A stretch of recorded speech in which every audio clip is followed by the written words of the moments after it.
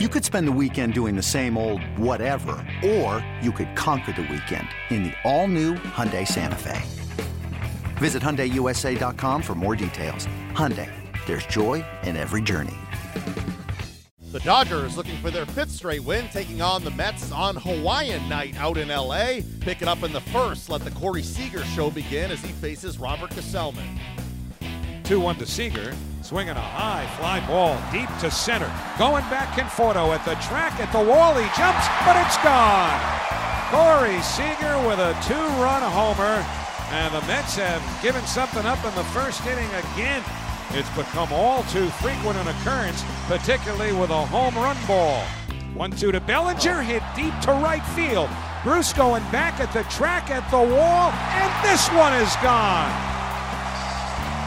Somewhat unbelievably, for the second consecutive night, 4 batters into the bottom of the first inning, and the Dodgers have 4 runs in. Young Mr. Seager ready again on 3-2. Here's the pitch. Swing, and this time a drive to left. Back in Cespedes at the track, turns, looks, gone. Home run, Seager, his 2nd of the night. The 0-1. Swinging a high fly ball, deep left field, has a chance. Cespedes back, and it's gone! The 3rd home run of the game for Corey Seager. Once again, Seager, a left-hand hitter, goes to the opposite field.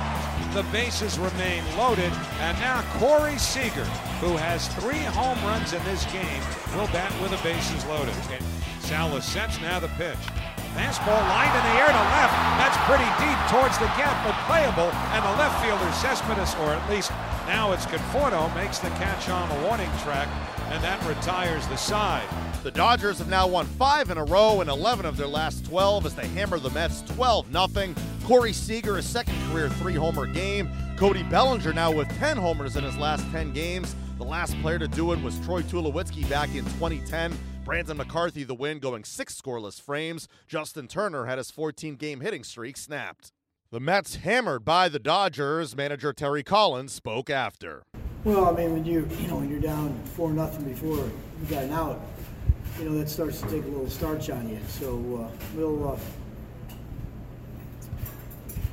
gotta get ready for tomorrow and forget about today and figure out a way to hold them down. These first innings in general have been an issue all year. Is that something that can really wear on a team to constantly have to start behind the 8 ball? Yeah, it can. Certainly you got to be able to realize that you still got to pull together. You still got to make sure everybody's on the same page, and these kind of things happen. But like I said, we'll rally and get some rest, come back tomorrow, and get together and get ready to play.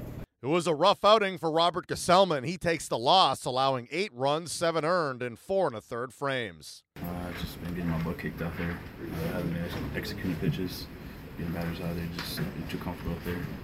Terry was just talking about how, in general, he feels like maybe the pitching staff needs to throw some pitches outside of the zone as well to set certain things up. Do you think that that's something that has been lacking these last couple?